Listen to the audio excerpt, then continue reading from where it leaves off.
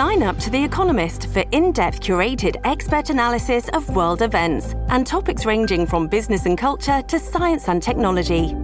You'll get the weekly digital edition, online-only articles, curated newsletters on politics, the markets, science, culture and China, and full access to The Economist Podcast Plus. The Economist is independent journalism for independent thinking. Go to economist.com and get your first month free. Federal ministers are voicing strong opposition to Alberta Premier Danielle Smith's proposed restrictions on transgender rights, arguing it'll put youth at risk with one of the most aggressive policies of its kind in Canada. Federal Health Minister Mark Holland says he is deeply disturbed by the provincial plan that was announced by Ms. Smith yesterday. The proposals first announced on the social media site X involved transgender policies and guidelines ranging from restrictions on hormone therapy and surgery to participation in sport. Smith spoke to news organizations earlier today, talking specifically about the fact that she is confident Albertans do not want children to make irreversible decisions. Take a listen.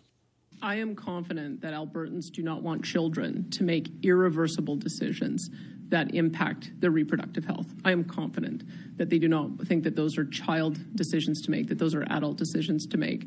I am also confident that parents love their kids and they want to know what's going on with their kids. Doesn't matter what perspective they come from. They want to make sure that they're walking the journey with their child every step of the way. And anyone who's trying to put roadblocks in that child-parent relationship, they've got to, I don't think they have public support. I mean, that said, we do know that there are going to be difficult conversations to be had. That's why we are going to be supporting a pilot project to ensure that families are able to have counseling right alongside with the kids.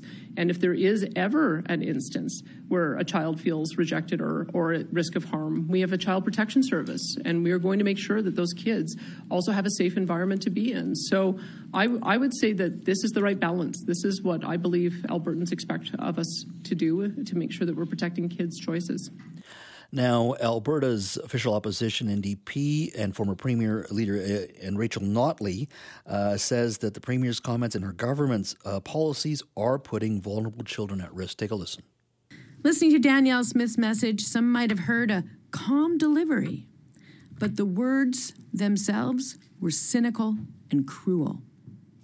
Now, while we anticipated that the UCP would bring forward policies and guidelines similar to those in New Brunswick or Saskatchewan, Danielle Smith's UCP went well beyond those initiatives, expanding her attack to include the whole 2S LGBTQ+ community as well as any child at all, quite frankly, who benefits from a sex education. The decisions made by Danielle Smith and her government are designed to further divide those who have been subjected to misinformation and conspiracy theories generated by a wing of the United Conservative Party.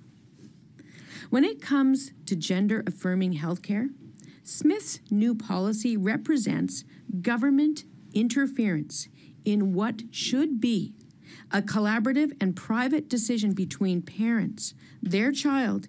Danielle Smith and her cabinet are, quite honestly, the last people who should be inserting themselves into people's lives this way. So very strong comments there from the opposition leader in Alberta. Many have said that could we see something like that here in British Columbia? I don't think the NDP is heading in that direction here provincially, but this is a conversation that isn't just an Alberta conversation, but a national one. It's been discussed as well in other prairie provinces as well. Now, I just want to clarify a couple of things. For those aged 15 and under, in regards to the Alberta policy, for those aged 15 and under, parents will be notified and will be required to give consent to their child's new name or pronoun. For those aged 16 or 17, parents will be notified but will not be required to give consent in regards to children and pronouns. Now, one of the major objections to that is that this would out children who are comfortably expressing their identity at schools but may feel unsafe at home. Now, in Saskatchewan, the Court of the King's Bench issued a temporary injunction against a school policy saying it may cause irreparable harm, but the Premier Scott Moe and his Conservative government invoked the notwithstanding clause. There's also new rules around sex education, sexual education, or any formal discussion of human sexuality or gender identity will also be limited under the new policy measures. Schools will need to notify parents and receive an opt-in requirement every single time there's a formal lesson on human sexuality, gender identity, or sexual orientation, and about transgendered people in sports. She says it's an emerging issue and it's divisive.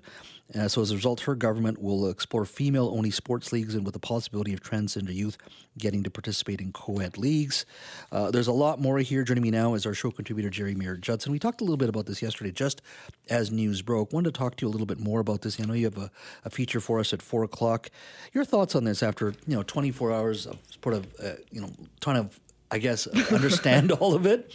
And I think the whole country, in regards to this, it's a bigger, wider conversation. Your thoughts? I think that Premier Smith needs to, instead of just making announcements on X, formerly known as Twitter, she needs to put pen to paper a little bit and kind of give us like the formal regulations. Are you going to write it down? Are there going to be actual regulations? Is there going to be a bill? Is it going to be something so that, I don't know, people can legally prepare themselves perhaps to see what kind of challenges need to be made? Because right now she's kind of just saying words, and in her media availability today, I didn't really get any sense of how she is moving forward with this. So I'm confused and frightened, I guess, as which seems to be kind of the sentiment of a lot of my friends and folks back home.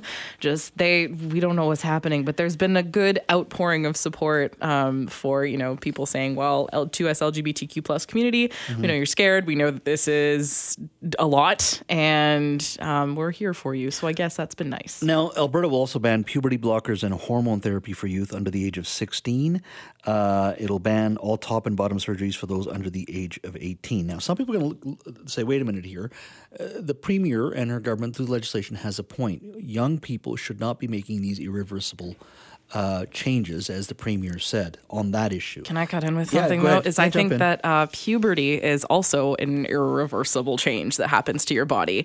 If you go through one puberty that does not align with the gender that you feel, then you have to undo that later in your life. So I don't understand. I think it's a false equivalency because she's saying, well, you have to opt into this decision, that it is somehow worse than going through the puberty that your body decides that it is going to go through. Does that make sense?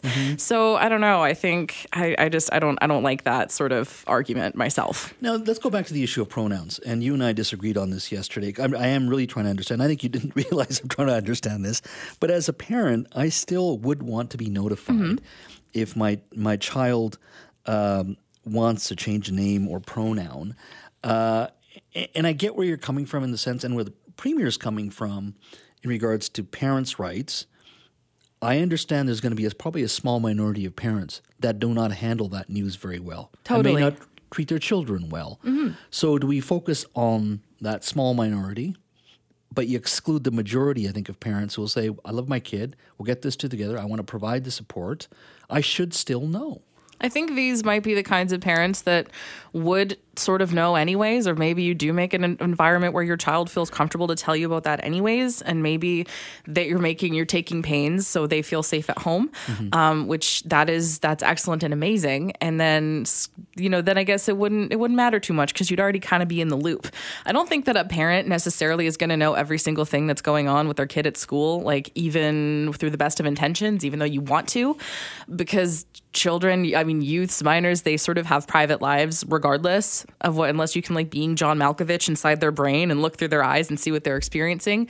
So I don't think that, I'm not pro hiding everything from parents, for sure. I'm not. I just think that it seems, I don't know. I'm just not in favor of maybe taking away the one safe space that a minority of kids have. Because I totally understand that most families, it's not like that. Most families, you're going to love your kid no matter what. That love is unconditional. But it's just the scary, tiny, tiny minority of families where that's not the case that I worry for.